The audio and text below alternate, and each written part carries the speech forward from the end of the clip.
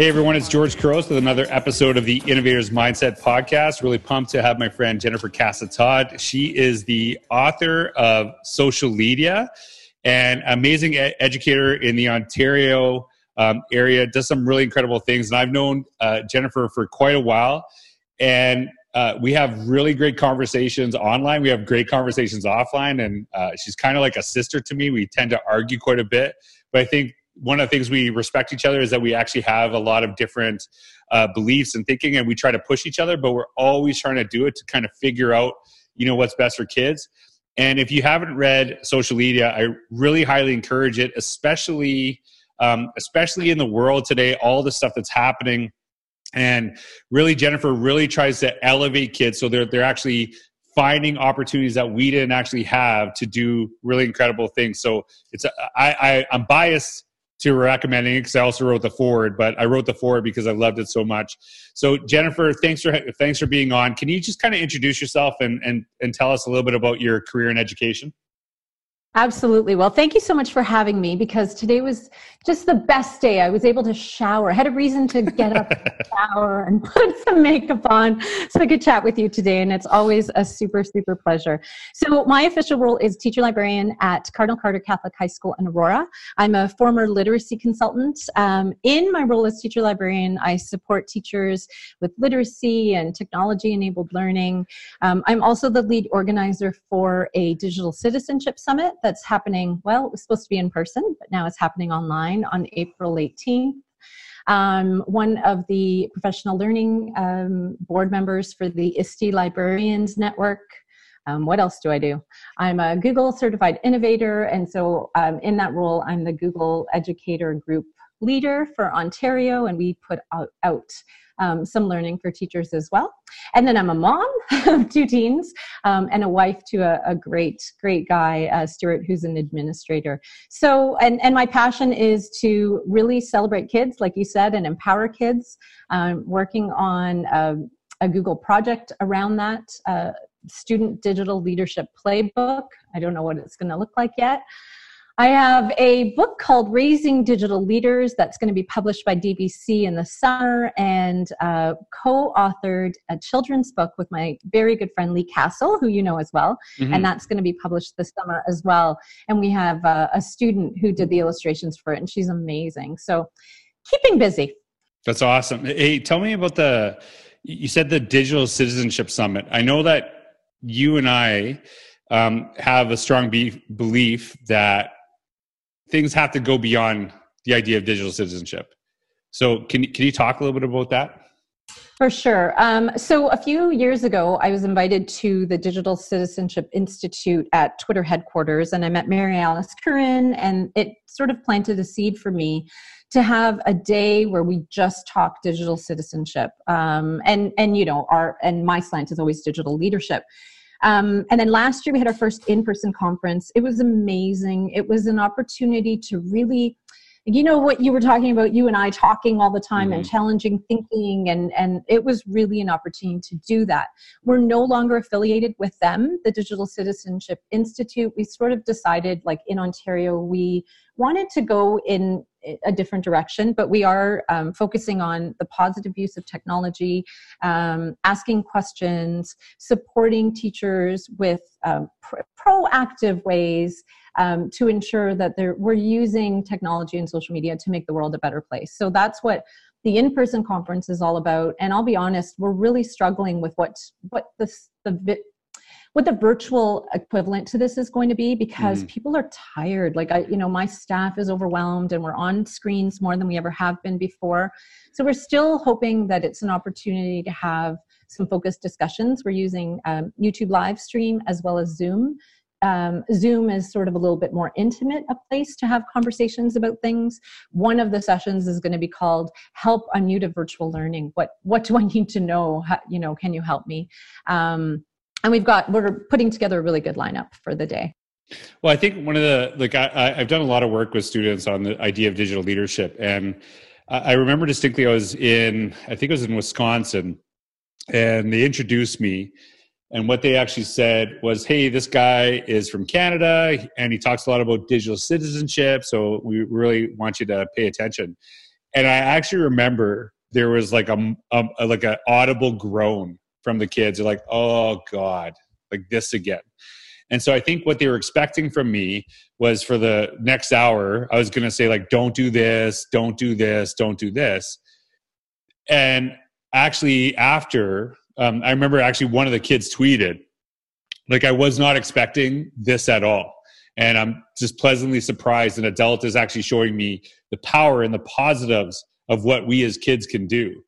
And so I know that one of the things that you do really well is you really have curated a ton of really great stories of kids currently, not in the future, currently doing really incredible things. Is there any like one in particular that maybe like sticks in your mind of something you can highlight?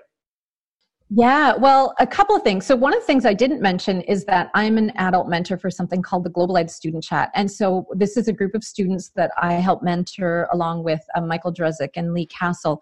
And they're coming to the virtual summit. They're going to do a simulation of what our Global Ed Student Chat is all about. These kids are incredible. I mean, they don't have 1 million followers, but they're kids who are talking about topics that are important to them. They're creating questions. They're having conversations. We bring in experts, and they really are leading the way in positive ways. And so I'm so excited always to showcase them and celebrate them. And you can find them if you look at the hashtag Global Ed EDSS chat. And just recently, I have found a group of kids. If you look at the hashtag at stay in, play in, so stay in and then play in, it just was created for COVID, right? A group of young people, it's youth leading other youth to beat boredom. And every day, these kids are creating opportunities for other kids online. They have they're hosting videos, they're doing science experiments. It's amazing. And that's what digital leadership is all about. These are kids that know how to leverage social media in positive ways. They're learning and sharing learning with each other. And they're just, every student that has been showcasing stuff, I've been following them and shouting out to them as often as I can, because I think they're pretty amazing. Well, and like, I think that, and I love that idea. And I think it's really, really powerful, but a lot of times what we focus on in schools and what I've seen is don't. And we don't talk about those opportunities, right? And we don't talk about highlighting those things. And for me, like I try to say like, hey, what we're doing is we're actually starting with the high expectations. And I've seen schools do this where they talk about cyberbullying and they have 100% focus on that. And I always ask like, okay, what is the best result of this action? The best result of this action is don't be horrible people. And as long as you're not horrible, we'll be fine. And I'm like, well, that's a really low bar. And one of the things I was talking to Michelle Baldwin, I know a mutual friend of ours. She said something to me is that like basically people can't actually visualize don't. And what she meant by what she kind of explained that to me. So for example, if I said to you, don't walk, you probably don't visualize sitting. You probably visualize walking, right? And what I've learned through that process is that when we tell kids don't, sometimes we actually put ideas of like horrible things they should do, right? And as opposed to like, hey, here's things you should do. Here's things that are opportunities. And I just love that, you know, that shift and the stories that you're sharing, because I think right now, I'm hoping that a lot of schools that have been focusing on this are finding ways for kids to do this. And I wonder what your thought about this. I saw basically someone tweeted that they were doing Zoom and one kid like screen captured it and posted on Zoom or posted on TikTok and was like making fun or whatever. So that was it. They just shut it down. They're not doing that anymore. So like, what advice would you give in that situation where a kid does something wrong? How would you deal with that if you were the administrator in that position? Well, I mean, you raised so many important points. I've been to far too many parent talks where the focus is negative and then we have no ideas. That I've seen the same tweets. People, even on my staff, like I'm getting emails as we're talking now. You know, do I have to have the video on? There's such a fear, right? And I get that. I really get that. But it's like collaborating and communicating in person. Kids don't naturally know how to do that. They don't naturally know how to behave online. Some of them do, some of them don't. But isn't it up to us as teachers to set up norms? And so one of the things, and I'm working on something in collaboration with my board right now, and your brother actually has created a really cool document for Saskatchewan. It's digital citizenship in Saskatchewan schools, but it's moving from acceptable use, those long, no one understands it, to responsible use. So the first time you meet online, it might be a bit of a mess, but then you say, okay, guys, like we're going to be here, like we're a community. What are some of the things that we need to bear in mind when we're together? Well, let's make sure we are in a space where we can't see the rest of our family, or let's make sure that when we want to say something that everybody sort of looks at them, or just to create and establish norms. We do it every month. We get together with our Global Ed student chat group. And I have to say, in the 3 years that we have run that, and it's open, like it's open to the world. Anyone can jump in. Like that's always in the back of my mind. Right before we go live, I'm like, at any point, someone could come in and be awful. And they never have, because the kids are very explicit about what are the norms and expectations of us learning and working together. And then it works. I mean, I've never had an issue in my own class. I mean, I have kids use cell phones all the time because we're not one-to-one. So I say, okay, guys, we're going to be using our cell phones today. What are some of the ground rules we should bear in mind? And then we just continue that every time they meet with me. I've never had an issue. Well, like, I wonder, what message are we actually sending to our kids when, like, hey, when something goes wrong, we face adversity, we're shutting it all down. That actually puts a lot of power in like any one kid's individual hands. But we don't do that with other things. So like if there's a fight on the playground, we don't shut the playground down, right? Like I find that interesting. And I think like we have to expect this. I don't think any kid gets better at this stuff from a lack of teaching, right? Like I think, and that's been I think sometimes when I talk with groups, I'll say the reason we're kind of in this mess with some of these kids is because we didn't teach, not because we overtaught, right? And I think that's a really crucial thing. I'm curious, you said something, and I think a lot of people are going through this, and I wonder what's going to change, right? Like your district, your school board's not one-to-one. I don't know do you foresee a future where they say like, hey, maybe we knew, because honestly, I've said this several times. I don't think any board doesn't have the money to get a Chromebook in every kid's hands. You're going to have to refocus where you spend your money. You have to get rid of stuff, but you don't have to buy as much paper if every kid has a Chromebook.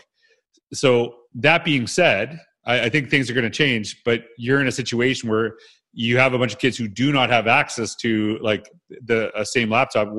How are you doing? Like, how are you ensuring that every kid has high quality opportunities for learning in your board right now in that situation? Yeah, it's so interesting that you say that, because sometimes you and I have had this conversation before. Like, we've been talking about this stuff for 5 years, right?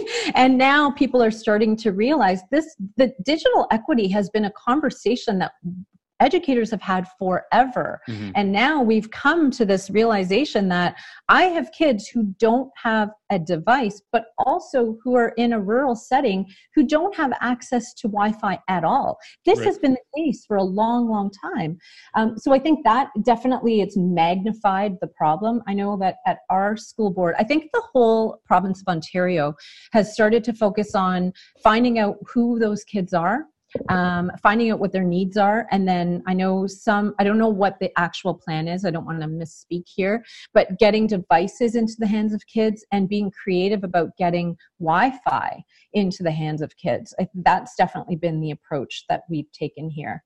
And the other thing is, so many teachers have been afraid about social media, and you and I have talked so often about some of the amazing opportunities, right, to connect with other like-minded educators or not like-minded educators, people who will challenge your thinking. But there have been so many authors and celebrities that have donated their time, zoos, museums that have now gone virtual. and it's all on social media. And so what are the new norms around this? And then what happens in September when we're back in school? Does that mean we don't recognize that social media was a place for learning? I think we're going to have questions about that as well, if that makes sense. Yeah. Like I was just thinking, so I might be saying this wrong, and this is so long ago, but when I first came to Alberta, they had a thing called SuperNet, and SuperNet was basically the government's focus on ensuring that every person in Alberta had access to Wi-Fi. And I think it's actually served us really well, because we don't, and like I said, I don't live in a rural area, so I'm basing this on what I was told 10 years ago. We don't necessarily have the same Wi-Fi issues, because they wanted to make sure that, because you think that if you live in a city, let's be honest, like I grew up in a small town, and way more opportunities if you lived in the city. Like if you wanted to learn violin, there's violin teachers. If I want to learn violin, I'd have to drive an hour and a half with my parents one way to be able to get a violin lesson.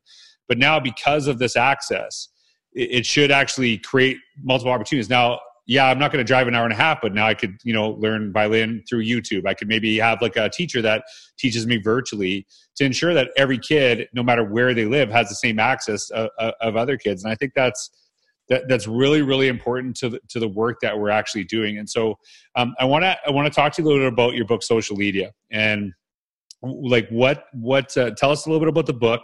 Tell us kind of what the focus is. And I know you've kind of touched on some of the topics here, but just tell us a little bit about social media. Sure. Thanks for asking. So it's funny because the book came out in 2017, and I am looking at it right now with the lens of creating an update. But other than statistics, there really doesn't need to be an update. The book is divided up into areas to support teachers to make meaningful connections using technology and social media. So it's learning with the world, about the world, with the world, and it showcases students who are leading the way in many of these cases, and teachers that are leading the way in these cases. And I know you often say, George, if you are, you think you can't do something, find someone who is, and find out what they're doing, right? And so that's really what this book is all about. It's what are the courageous conversations that we need to have with IT departments, with parents, with teachers, about how learning can be different when you're using social media. And, and if you find some of these obstacles insurmountable, here are lots of different examples of people who are doing just that. So I think it's a book that's very timely, even though it was published a couple of years ago. Well, and I'm gonna maybe embarrass you a little bit here and just kind of talk about like our connection. And we met years ago. We met a long time ago. Well, I would say maybe like 5-6 years ago. I know we met at a conference, but then I actually came to your board and you and I had some conversations. And there's a reason I'm selling this, because I think it's actually, I might embarrass you a little bit, but there's a good reason about this. I remember like you had a BlackBerry and you refused to go off of it. And I said, you need to get like an iPhone, because there's not like, BlackBerry is a great business device, right? And it's Canadian too, right? We're both Canadian, but an iPhone is probably better, can be used as a better learning device. And I also like sat down with you and made you a portfolio and said, like, you need to get going. Like I didn't give you the option. And the reason I'm trying to share this with you is I'm not trying to embarrass you at all. But the reason that you know this stuff so well is you didn't just go and like read articles about kids. You actually, and what I appreciate is that like, even though you were mad at me at the time, you still did all this stuff. And so you learned this from the viewpoint of a learner first, right? You didn't say like, hey kids, you should do this, even though I don't do any of this stuff. You actually did it first. And I think that was really important in your journeys, because you're not talking about like only what you see kids doing. This is from your own perspective of you're actually modeling the stuff that you're expecting from kids. Like, and I think it's a really important story. Like, I think it's because the reason I'm telling this, people are listening to you. If I didn't share this, they would just say, well, Jennifer has been doing this forever, and so this is just who she is. But I've seen you progress and evolve because you have chosen to do those things, right? And so like do you like want to talk about that kind of that journey like that you had through this? Because I know you remember the conversation. I remember, like, I know you don't even maybe like me bringing it up, but I actually think it's kudos to you, because it's like you didn't just sit and do nothing. You actually did something with this so you could better help kids. Well, 100%. And I think that that learner stance is so important, and it's vulnerability too, right? There were so many things I didn't know. And I remember the first time I ever blogged with kids, they laughed, not at me, but with me, because I was willing to learn alongside them. And I think that's the stance we all have to have. Like, you're never, ever, ever going to start your journey when you know everything perfectly. There's no way. Like, even this, teachers who are now embracing this new normal, like virtual teaching, when they never had a Google Classroom before, or never used Google Meet in their entire lives. You can't wait for it to be perfect. We don't have a choice here, but just embracing that learner stance, surrounding yourself with mentors like you in those early years. And I would say even today, have been such a mentor to me whenever I have a question about something, or, I know you've shared resources with me and I've shared them with you. Those are the kinds of people you surround yourself with, and then you embark on your journey. And are you going to fall down? 100%. I have fallen down 1,000 times. But we can't tell our kids, that's what you said before, we can't tell our kids what to do if we're not going to model it for them. And the other thing I think we need to not worry about is we need to think about, there's my daughter in the background. We need to think about how are we listening to kids? How are we validating the kinds of learning that they do outside of school? Because gosh, were my eyes opened when I started to meet some of these kids.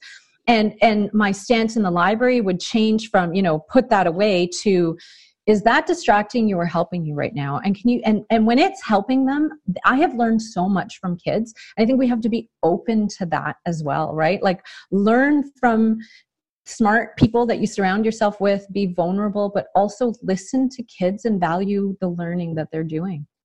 Yeah. And I think, like, you kind of alluded to this, when you started, you didn't know everything, but I'll tell you this right now, this is not just you, it's myself. We don't know everything now either. And I think that's really, it's okay to say, like, hey, like, what I've realized over the years is the more I learn, the more I realize I don't know. And I think that is something that's really important. And it's something that we need to be vulnerable with and model. And I really appreciate, like, our relationship, because I act a little bit to you the way my brother acts to me. I give you unfiltered advice. And you get mad at me. My brother does the same thing. He doesn't do, like, the positive sandwich where he says something nice and then gives you, like, and I just, like, sometimes it drives you crazy, but I also appreciate it, because he's just saying, like, you need to do this. You need to get better at this. And I think sometimes it's good to have those people, every one of us. You probably don't want it out of everybody, because I don't know if you could handle, 2 Georges. More than one George in my life? No.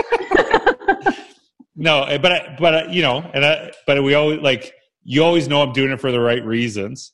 And I think that's what matters, right? Like, even when you get frustrated with people, as long as, like, I always got your back. And I think we need those people in our lives too. So this is a question I've been asking everybody. Right now, with all the stuff going on with COVID-19, pandemic, schools changing things, what's the best advice you'd give to educators? Like, what's the one thing that you really want to get to educators right now? I think you have to give yourself grace. I honestly, like, I've heard so many stories. Like, I know my sister has to work full time. Her daughter is spending so much time on her own. There are some teachers who are homeschooling and doing an amazing job. And we can look at those people on social media and we could go, oh my gosh, I'm doing nothing, right? Like, my poor kids. I think we just have to give ourselves and each other grace, breathe, do the best that we can. And if tomorrow's a new day, and you try again, because there is enough stress going on in the world right now without us trying to put undue stress on each other and on ourselves. And I really appreciate that. And it reminded me, as I'm listening to you, I read an article, I've been sharing this, and it's interesting because the title of the article, I read the whole article, but the title says everything.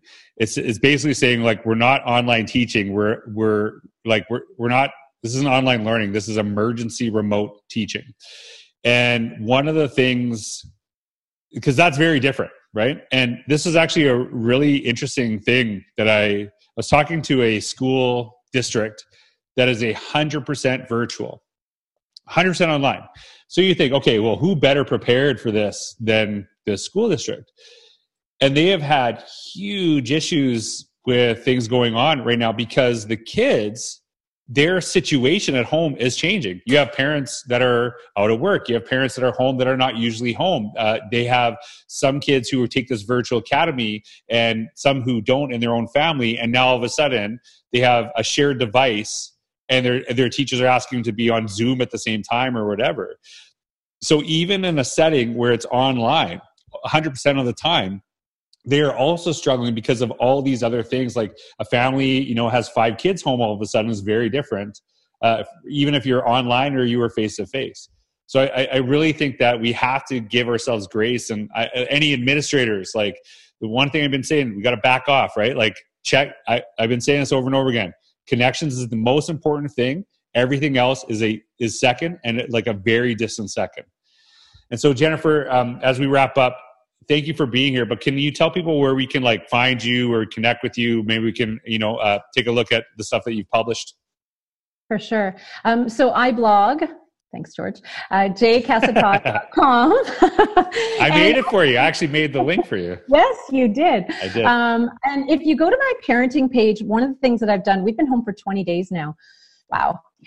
Is I have been posting I call it my daily connections. So just something that gets me up in the morning, and it is for parents of teens or teachers. And it talks about what zoos are live streaming, what artists are live streaming. I do that every morning and I have it up before 9:30 a.m. So please check that out, especially if you're looking for alternatives for your kids. And check out digcit.ca for our virtual digital citizenship summit, April 18th, and then in October if you're around. And I'm online. I'm at Twitter at jcasatodd and Instagram as well, jcasatodd. Awesome. Well, thank you so much. I have one more thing. Go for it. Our family has been hosting a virtual trivia. I gotta talk about that here. Talk about virtual trivia. Yeah, it's literally what gets our family, Stuart, let's be honest. Stuart loved to do it. We use StreamYard, so we do a live YouTube stream.